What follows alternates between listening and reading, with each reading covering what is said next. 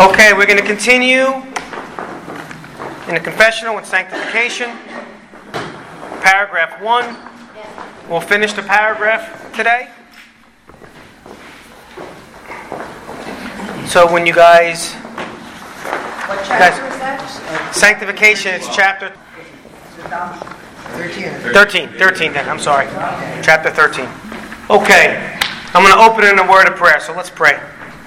Father, before we even start this morning, we want to say thank you. We want to say, Lord, that we are grateful. We're grateful for our salvation. We're grateful, Lord God, for all the things that come with that, Lord God. We're thankful for your Holy Spirit, that you didn't leave us alone here, Lord, but you've given us your Holy Spirit, which we absolutely need, who is vital, Lord God, for our sanctification, for being able to live in this life, Lord God, as we are truly foreigners here in this world, as we'll see, Father. So we thank you for all that you've given us, Lord. We thank you that, Lord, there's always been a remnant of your people, Lord God, and we are part of that remnant, Lord God, and that's just a wonderful blessing.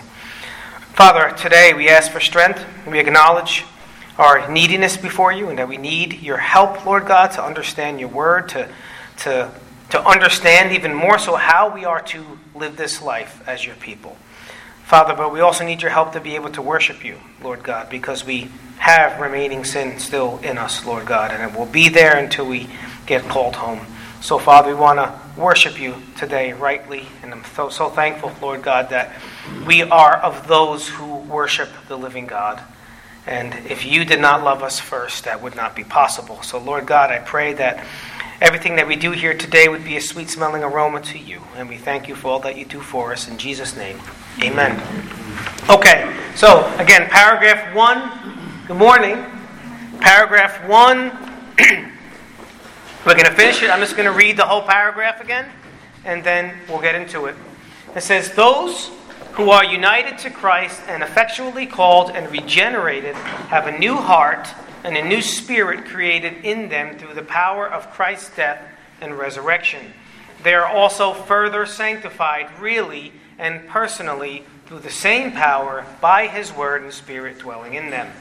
The dominion of the whole body of sin is destroyed, and the various evil desires that arise from it are more and more weakened and put to death. At the same time, those called and regenerated are more and more enlivened and strengthened in all saving graces, so that they practice true holiness, without which no one will see the Lord. Okay, so last week we ended in right where you see that little one where it says they are also further sanctified really and personally. So we can ask ourselves this question: how are we really and personally further sanctified? And then we get into the next sentence. The answer to that is through the same power, by his word and spirit dwelling in them. So again, it goes back already. We are reminded to always go back to the source, right? The source of our salvation is God. Okay? He's the source of the new life that we've been given in regeneration. He's the one that effectually called us. He's the one that elected us. So we never can remove ourselves from the source of the spiritual life that we had, right? We have to always be reminded that we need him, right? And we need to go back to that reality. So think again, last week we did an exposition of Romans chapter 6, verse 1 to 11. I'm not going to go through that whole thing again. But we learned, again, in Romans chapter 6, which I said is very foundational in understanding sanctification, right? Progressive sanctification, which we are talking about.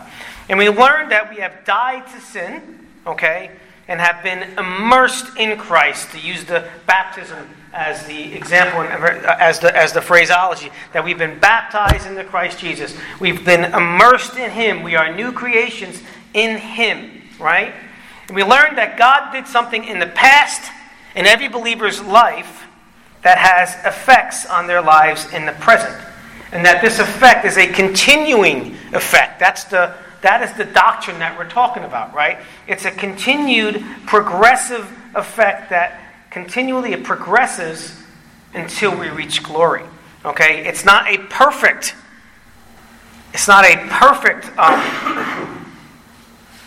sanctification. We said that perfect sanctification is synonymous with glorification. Okay? But it's a progressive sanctification because by definition, we gave a good working definition that sanctification in the progressive sense is when we more and more, we progress in this faith. We die to ourselves. We grow more and more conformed to the image of God as we mortify the flesh, right? And imitate our Lord and Savior Jesus Christ. And that's this time until we go to glory, right? So, and the power is in God Himself working through the Holy Spirit and applying His Word. So the first reference we have here is going to be in John chapter 17, verse 17. It's a short verse if you want to turn there. John 17. And John 17:17 says this: "Sanctify them in the truth. Your word is truth." A very short verse, but a very important verse. Okay, this chapter we know is he's praying as He's about to depart from this world. He's praying for His disciples. He's been with them for 3 years, right? He's growing close to them. He knows what they're going to be up against in this world, right? And as He's praying to the Father and commending them to the Father, He says, "Father, sanctify them in the truth. Your word is truth." So we need to understand that we can't progress in this new life. Absolutely cannot make progress as a Christian in this new life apart from, I'm going to say, feasting on God's word, right? The scripture says, "Man shall not live by every word, man shall not live by bread alone, but by every word that proceeds from the mouth of God." Okay? So, not every Christian feasts on God's word. Listen, we're guilty of not doing it consistently all the time.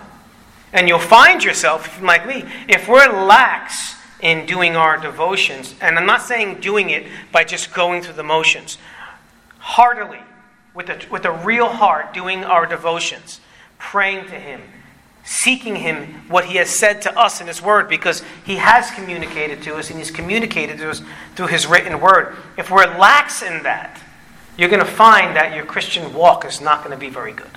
Okay? Because we haven't heard from our Lord.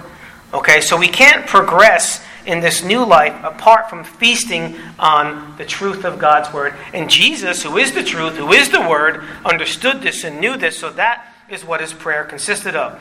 Remember that John 17, again, is Jesus' we call His high priestly prayer. And we know that the high priest intercedes for His people, prays, shepherds, protects, does all these things for the people. And Jesus is our high priest.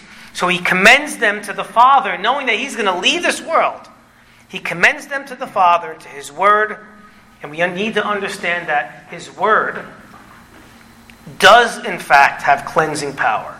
Okay? It is the Word of God that led us to salvation. Jesus Himself is the Word. We've been cleansed from all unrighteousness as believers, right? But the Word of God also has, the Word of God says that we have been saved, but we're also being saved. Okay? In other words, that we're constantly in this life. When the scripture that says, "Work out your salvation with fear and trembling," He's talking to people that are saved. He's not saying work for your salvation. That's been given to us in Christ. But He's saying as long as we are in this earth, we are to constantly be at work in this Christian life. Okay? So the Word has cleansing power and transforming power when it falls on attentive ears. And the Scripture is for God's people. It's for those who have attentive ears. So we need to understand and remember the power that is in the Word. So the Word of God is our source of guidance and is the very foundation on which we stand. I want you to turn real quick to 2 Timothy 3:15-17. We know this verse. It's popular. It's not one of the cross verses, but I never stick with just what's over here. There's a lot more. I want to use it because I actually do think it's a very important. There's a lot we can learn from it. 2 Timothy chapter 3, verse 15-17. Paul, again, talking to Timothy. We know that Timothy accompanied him on many of his journeys. We know that Timothy was left as pastor at the church at Ephesus. And this is what he says to young Timothy. He reminds him that from childhood, in verse 15, you have known the sacred writings, which are able to give you wisdom that leads to salvation through faith, which is in Christ Jesus. So again, he's talking to his brother as he's writing to him, right? This is 2 Timothy. So Paul's about to die soon. He's being prepared for death, right? And he's writing to Timothy, reminding him of his godly mother and his godly grandmother, what they taught. He's reminding him of these sacred writings. And every time the Bible is talking about Scripture in the New Testament, it's talking about the Old Testament. The New Testament wasn't written yet. For us, it includes both. So he's saying, listen, Timothy, remember the very word that brought salvation to you, right? The very thing that led you to salvation, which is in Jesus Christ. And then he says very important words in 16 and 17. It says, all Scripture, all those sacred writings which you've been taught, which tell you about your Lord and Savior Jesus Christ. Jesus said to the Pharisees when he rebuked them, you keep talking about Moses. If you believed Moses, you would believe me, for he wrote of me, right? So Paul's saying to Timothy, all Scripture is breathed out by God. It is the breath of the very living God. And it's profitable for, not an exhaustive list, but he's going to give several things, especially him as a pastor. He says it's profitable for teaching, for reproof, for correction, for training in righteousness. It's profitable for all these things that are so foundational for a Christian in the process of their salvation of progressive sanctification. So it's so vital, okay? He says, so that the man of God may be adequate or complete, some versions might say, equipped for every good work. So God is saying, okay, as believers, we're new creation in Christ Jesus. We've died with Christ. We've been raised with Christ. Okay? We have positionally Christ's righteousness. We are in good standing with the living God. But now he's saying everything that you need for sanctification has been given to you and is all within the Word of God. He did not leave us unable to live this life. He's saying all Scripture is necessary. Okay? It's profitable for all these things, but it's necessary. In other words, if this is not going to be what we stand on, you have nothing to stand on. So we must always go back to this because verse 17 is very clear that it makes the man of God complete, equipped for every good work. And we know that there's a good work that God has foreordained in each of us as individuals, and there's a good work, generally speaking, that the whole church is to do. Let's turn now to the epistle to the Ephesians, chapter 3. You guys want to turn there? Ephesians chapter 3. And as you guys are turning there, in this chapter, we learn of how Paul's writing concerning the mystery of Christ. And we see that come up often as a theme in the New Testament. And it can mean many things, but namely here in the context, and oftentimes, that the Gentiles, he's writing to a Gentile church, right? That the Gentiles would take part in the body of Christ. That they too would be heirs of Christ. They are children of Abraham. Children of the promise, right? That it's not just for Israel, but it's also for all those who believe, right? So that's the mystery what he's talking about. And Paul reminds them in verse 13 of something very important. Okay? Up to this point, let me just look at it. Ephesians chapter 3, verse 13. Which says, therefore, I ask you not to lose heart at my tribulations on your behalf, for they are your glory. Okay, so let's get a little context here. Paul was writing this letter, again, when he was imprisoned. Okay? If you remember in Acts chapter 20, Paul gives his farewell address to the Ephesian church. He pastored them for 3 years, right? And after spending 3 years with them, getting to know them, loving on them, being a father to them, being a spiritual leader to them, fighting false teachers, all these things, there was great weeping, right? There was great weeping and sadness because they knew that when Paul was leaving them, they would never see him again, right? In other words, Paul was moving on as the apostle that he was. He did a work there at Ephesus, and he was moving on to further the ministry, right? So now he's writing this letter sometime after, I don't know how many years it was after, but he's writing this letter from prison, right?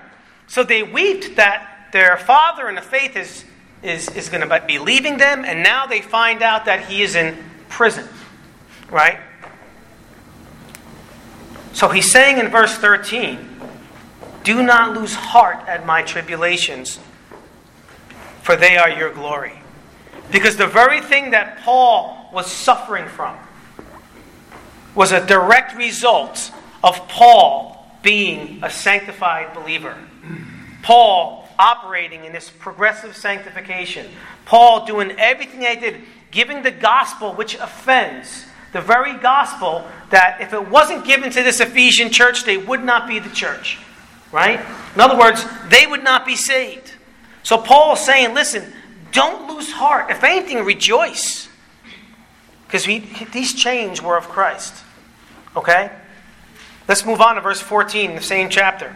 He says, for this reason, I bow my knees before the Father, from whom every family in heaven and on earth derives its name, that he would grant you, according to the riches of his glory, to be strengthened with power through his Spirit in the inner man, so that Christ may dwell in your hearts through faith, and that you, being rooted and grounded in love, may be able to comprehend with all the saints what is the breadth and length and height and depth, and to know the love of Christ, which surpasses knowledge, that you may be filled up to all the fullness of God.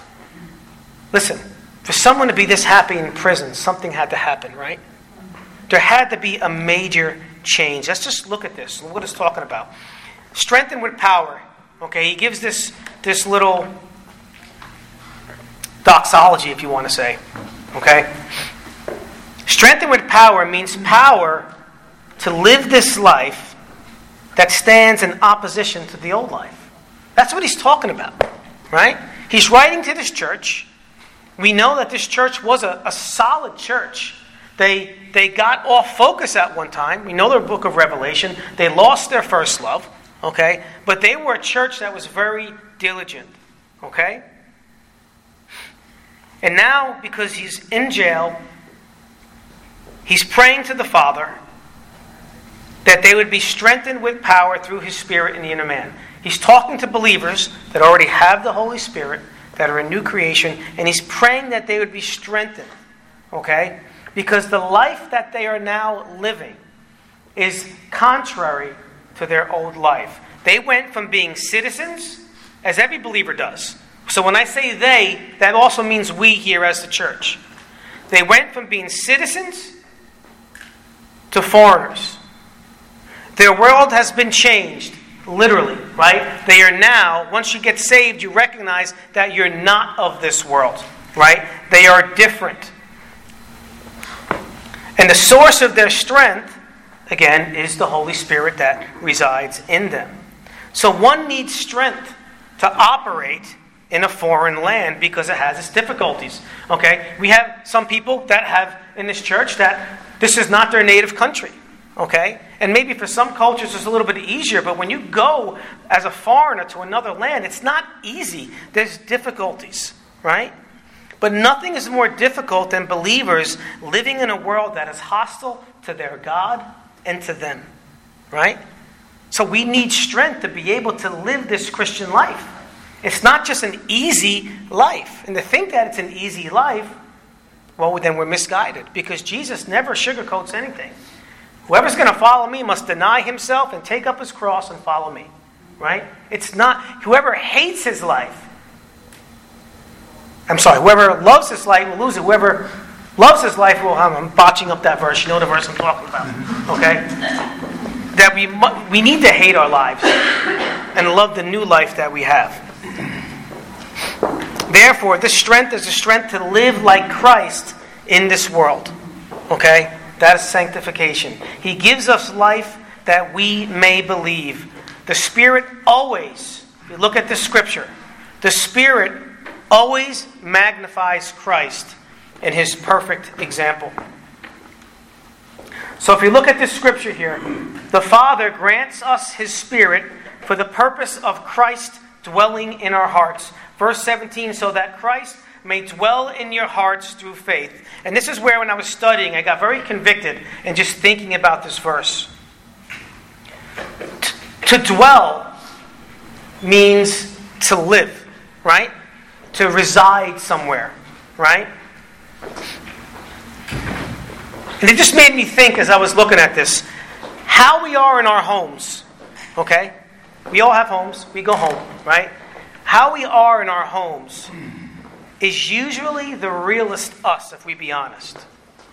Now, that statement alone can be very eye-opening and maybe even very convicting, right? It can also be a very good thing as well, too. So what I'm trying to say is this. Many people may either be on their best behavior or their worst when they're home. And what I mean by worst is I'm not talking about, if someone's just really on their worst behavior, that's just something that's very bad. But I'm not really talking about it in that context. Most of the time, when I mean worst behavior, meaning that we're not guarded. When you're home, relax a little bit, right? You don't have to worry about trying to put on the show, being on your best at times when we're home, okay? And oftentimes, just from talking to people and being around people, I often think that it's the latter that happens because we're not as guarded when we're home. And I couldn't help just thinking of Christ, where the idea is that Christ would dwell in our hearts. We already have Christ. We have the Spirit of Christ, right, as His people. But if we look at Christ, the Spirit will always magnify Christ. The Word of God tells us to imitate Christ. It doesn't say imitate the Spirit. Even though the Godhead is one and the same, they have different functions among them. But the Spirit will always magnify Christ because Christ was a living person and Christ was the living God, joined together here on earth. And if you look at Christ, Christ was perfect from birth until His death. Think about Christ when He was a young child in subjection to His parents, flawless individual, never sinning. The Word of God says that Jesus increased in wisdom and stature. This means that Jesus, in His humanity, right, grew into the knowledge and understanding of Himself as a young boy. He learned of Himself as being that Messiah through the Scriptures. He was a perfect man. When He was a carpenter working in the world, He was perfectly righteous in everything that He did. When He was out into the world, when He was in the temple going to worship, and when He was at home being subject to His parents, nothing ever changed. He didn't have this behavior, and then now He's going here, and it was this behavior, and now He's going here. He's going to act like this. He was the same always, because perfection doesn't need to be changed, right?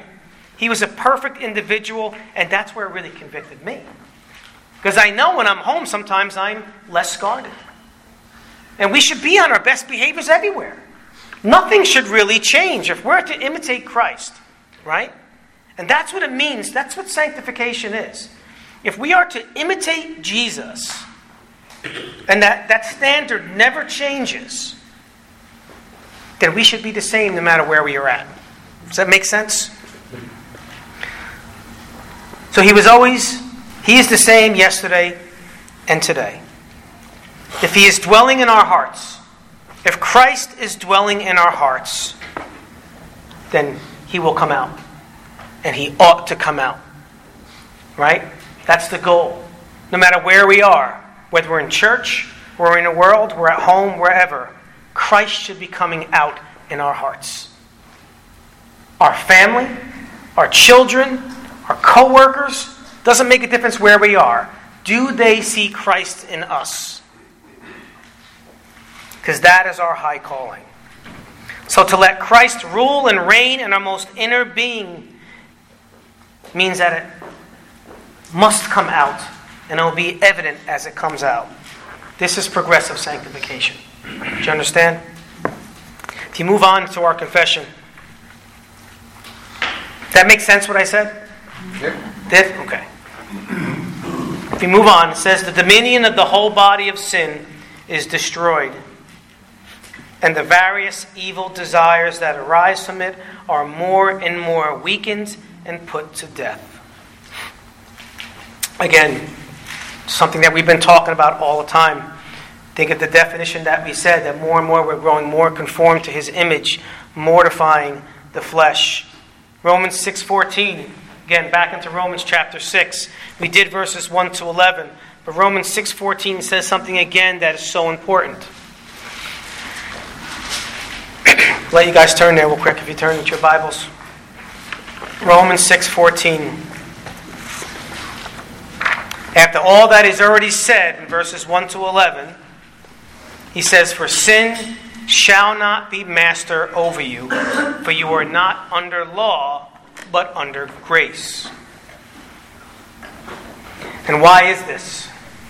Because the work of God will truly show its effect as a believer lives in this age. You know, we can look at this at first. Well, actually, I'm going to get to that. Let me read you a quote from Matthew Poole. You know, I like Matthew Poole, the Puritan from the 1600s. He says this, in Romans 6:12, which says, therefore, do not let sin reign in your mortal body so that you obey its lusts. He says in that verse, Romans 6:12, it was an exhortation. In other words, an exhortation means urging and encouraging someone to do something in particular, right? So in verse 12, he's saying this was an exhortation. But in this, it is a promise that sin shall not reign in and over us. He says, rebel it may, and I think we all understand that, and we deal with that. But reign it shall not in the regenerate. It has lost its absolute and uncontrolled power. Remember, I left off last week when we did this, using the verse in Hebrews, do we believe this? Without faith, it's impossible to believe Him. We must believe everything that is written about us. Now, one might understand this verse as looking to the future in glory. For sin shall not be master over you, for you are not under law, but under grace. But I don't think that's what it's referring to in this verse. Okay, though it is true, in glory, sin will not be master over us. But in glory, we need to understand that sin is not even part of the equation. Right? Our bodies, when we are in glory, we are going to be immutable. And I've said that before. We look at that word immutable, and we know that God is immutable. But immutable just means it's not going to change. Right? Adam was created mutable. Okay? He was perfect, but he was able to change. When we have our new glorified bodies, we will never change. There will never be a possibility for sin. Sin is no more. So certainly it's not master of us, but it can't even be master. When I look at this verse here, for sin shall not be master over you, I can't help saying that it still has undertones that imply that we can have moments where it seems that way. Right? But sin shall not have master over us. It's talking about as long as we are living in this life. Right?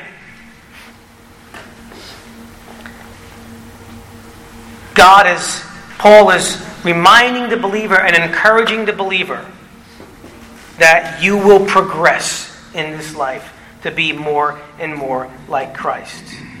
So we are not to let sin reign because it doesn't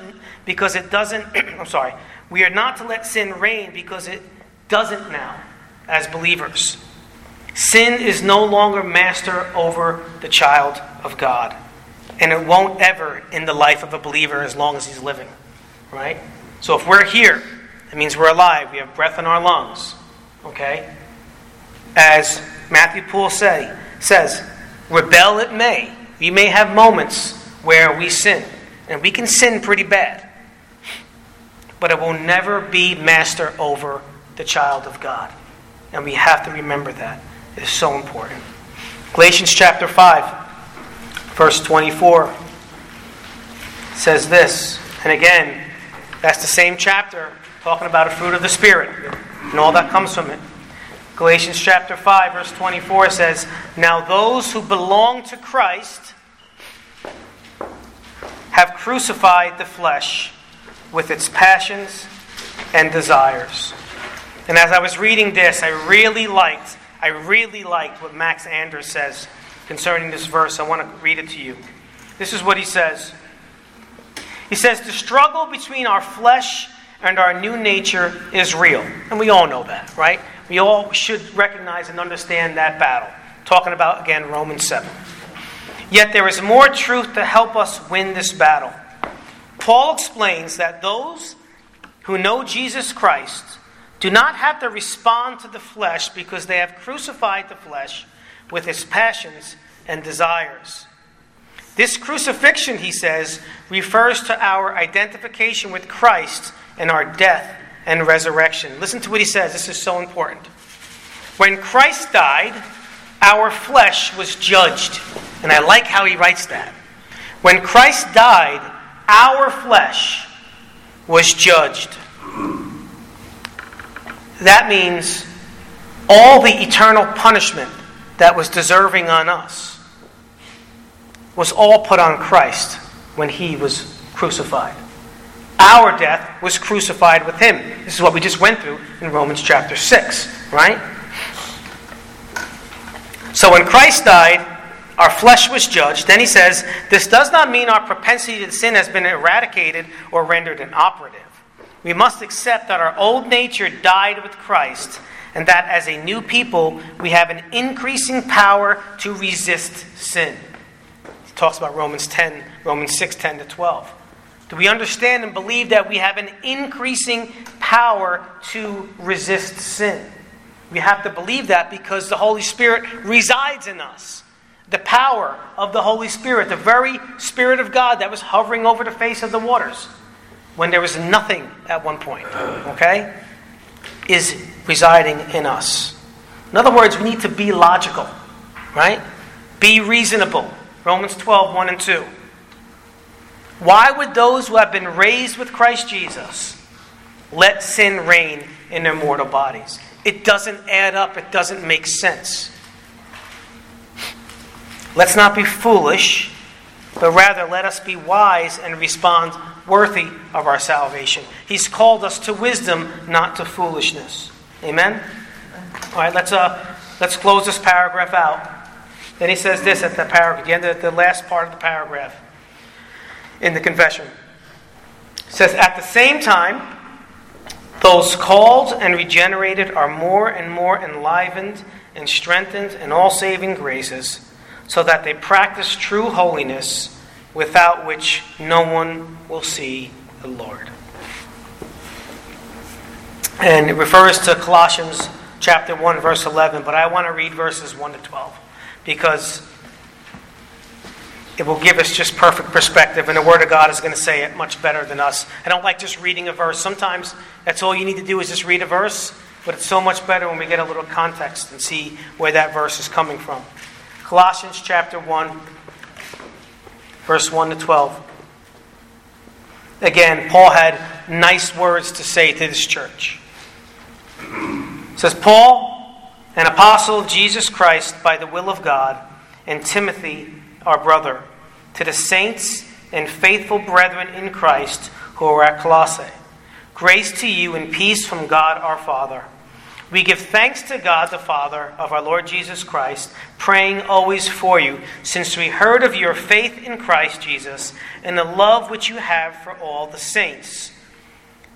Part of being an imitator of Jesus Christ, who was perfect, he was perfect because he obeyed the law perfectly, namely the moral aspects, which is summed up in loving God with all your heart, soul, strength, and mind, and loving people, your neighbor as yourself. So Paul's writing, here's this church, the news of this church, okay, the news of their sanctification, which is the evidence of their salvation, is coming to Christ. And he was praying, he was encouraged when you heard of the goodness of this church. Verse 5 says, because of the hope laid up for you in heaven, of which you previously heard in the word of the truth, the gospel, which has come to you, just as in all the world also it is constantly bearing fruit and increasing. In other words, Paul was continuing, he was preaching the gospel, people were getting saved, the same thing that was happening to them. But he's saying to this Corinthian church that they were constantly bearing fruit and increasing, even as it has been doing in you also, since the day you heard of it and understood the grace of God in truth. In other words, this is how salvation should look. Salvation, when someone gets saved, it's not always a 180. And you know what I mean by 180, right? Sometimes when people get saved, it's a progress. Right? Now, some people, they get saved and it is a 180. And ideally, that's how it should be. It's not for all of us. Okay? But this is certainly how it should be. Right? Verse 6, let me just read verse 6 again. Talking about the gospel which has come to you, just as in all the world also, it is constantly bearing fruit and increasing, even as it has been doing in you also, since the day you heard of it and understood the grace of God in truth. A complete change in these people. Verse 7, just as you learned it from Epaphras, our beloved fellow bondservant, who is a faithful servant of Christ on our behalf. And he also informed us of your love in the Spirit. For this reason also, since the day we heard of it, we have not ceased to pray for you, and to ask that you may be filled with the knowledge of his will in all spiritual wisdom and understanding, so that you will walk in a manner worthy of the Lord, to please him in all respects, bearing fruit in every good work and increasing in the knowledge of God. Then he says the reference, strengthened with all power, according to his glorious might, for the attaining of all steadfastness and patience, joyously giving thanks to the Father, who has qualified us to share in the inheritance of the saints in light. So again, the part of the confession just said, at the same time, those called and regenerated are more and more enlivened and strengthened in all saving graces. That word enlivened in the confession I really like. It's a powerful word. And it means that the Christian faith grows more and more appealing to the believer. Think about that. At one point, there's a lot of sin is pleasurable for a season, right? Let's be honest. Our flesh likes sin, right? It's attractive to our flesh. But as a Christian grows in his spiritual life, pleasing him, living contrary to this world, contrary to my fleshly desires, becomes more appealing to us. Right? The things we want to talk about are things of the Lord. I've said this all the time. I've become a really boring person, because all I really do want to talk about is the Lord. I don't really have anything else to say. You know what I'm saying? Like, we can talk about other things. I'm not saying you can't talk about other things. I get that. But ultimately, the things that, when Christians get together, the things that should really do it for us are the things that please God. Those are the things that should be appealing to us. Pleasing God is more appealing than pleasing ourselves. You know, I say this to my children, to myself. And I've had to ask myself this question. Remember, I still have to ask myself this question. But especially if I go back to being a young believer. Especially a young believer in my 20s, when I was definitely an ungodly Christian. Right? And I had to confront myself with this question all the time. Okay, the weekend's coming. All my ungodly friends, they're going to want to go out, drink, party, drugs, whatever it may be. Girls, all the evil, everything that the flesh just loves. And I'm confronted with the question, by me saying no and choosing the right thing, I am indeed missing out on something. I'm missing out on something. But we have to ask ourselves this, is what we are missing, is what we are gaining in Christ Jesus and pleasing Him so much greater than what we are missing out in the sinful thing? Because that's sanctification, right? What we are gaining in Christ should be more satisfying. And it is more satisfying for the believer. There's a true reality here. You are missing out on something. You're missing out on a really good time. Sin is pleasurable. The God doesn't sugarcoat anything. It's pleasurable for a season. It never satisfies, but its end leads to destruction. So we are here to grow more and more like Christ. So pleasing God is more appealing than pleasing ourselves. Pleasing others, okay, is more appealing than pleasing ourselves.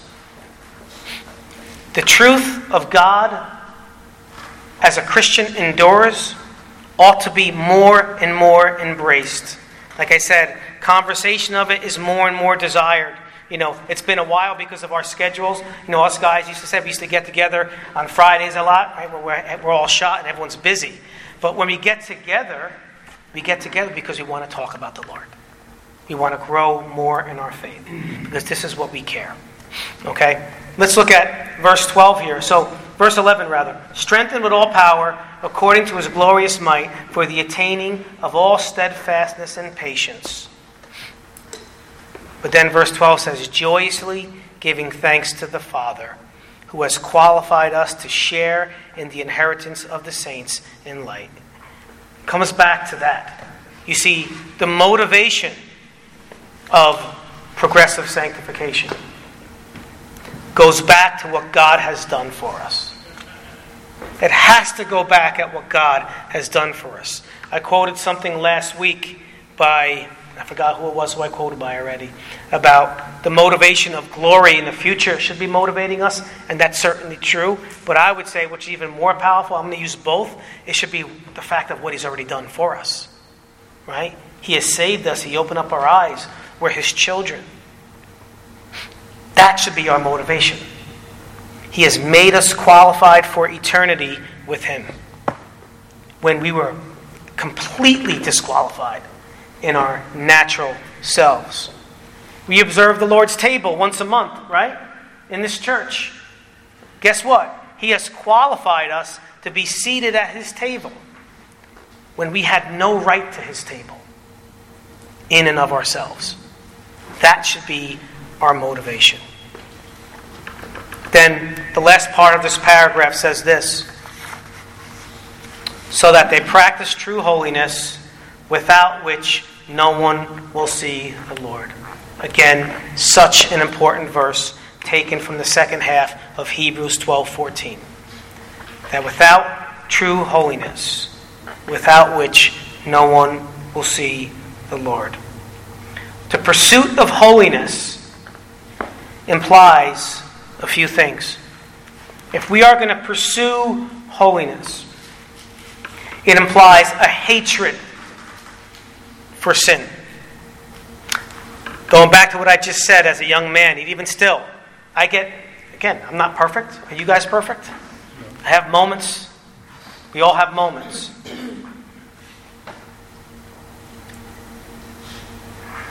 The pursuit of holiness implies that we will hate sin. We will especially hate it in ourselves. Right? We will hate sin. It means hating the things that God hates. God hates sin. We love God. So if He hates something, we will hate it as well.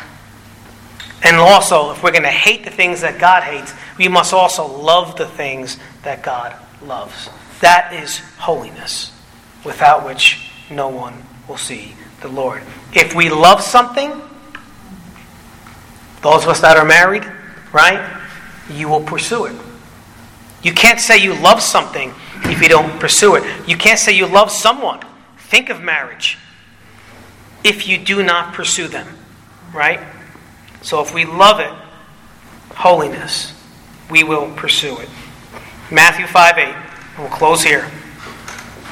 It says, "Blessed are the pure in heart, for they shall see God." Blessed are the pure in heart, for they shall see God. The pure in heart are those who are holy, right? Because God first has made them holy. And not only will they see God face to face one day, as the scripture says, for they shall see God, but they will see him in every detail of their lives as they're living here on earth. The pure in heart will see God, doesn't miss God in the details and all the little things, how he's working in his life. Why has this happened? Why has this circumstance happened? The pure in heart recognizes they see God in everything. Something bad might have happened. Okay, I see, Lord. I see what you're doing here. We're not missing out on all the wonderful things that he does as he's working in our lives here. So again, no one will see the Lord without a pursuit of holiness. If there is not holiness, which is the same word for sanctification, okay? No one will see the Lord. Because if there is no pursuit of it, it's so important. If there is no pursuit of it, salvation has not taken place. It has not taken place. Can there be seasons? Yes. Okay? We're talking about progressiveness here. Okay? If there's no pursuit of holiness, salvation has not taken place. Because sanctification is part of salvation. That's exactly what we're going through in the confession. We're seeing the logical order of our salvation, and it's so important, and we can't forget those details. Understand? So, how do we apply this? Again, we'll think about it for a second. Go back to all that God has done for us. Remembering what he did. He made us into his family. He made us new creations. We have glory waiting us. Now, be imitators of him. Because that's our sanctification. Make sense? Any questions? Good? All right. Let's pray. Heavenly Father, Lord, all I can say, my heart goes to just asking you and begging you for forgiveness because I know I fail.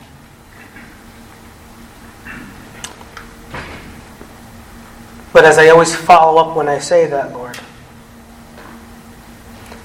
I know I have it. It's eternal. We are forgiven as far as the east is to the west. It never ends. We are covered in the righteousness of your Son. We are empowered by the very Spirit of God. And we will one day be taken to be in your presence forever and ever and ever. With our own righteousness. Because of all that you have done. So Father, help us, Lord God, to pursue you. Truly pursue you. And that might look different in certain aspects for all of us, but it also looks the same. So Father, help us to be the vessels again that you've called us to be. Help us to be what you saved us for. Help us not to be what we're going to become, Lord God. No, help us to be it now. You've already declared us righteous. We are your children. Help us to live that way, I pray. In Jesus' name, amen.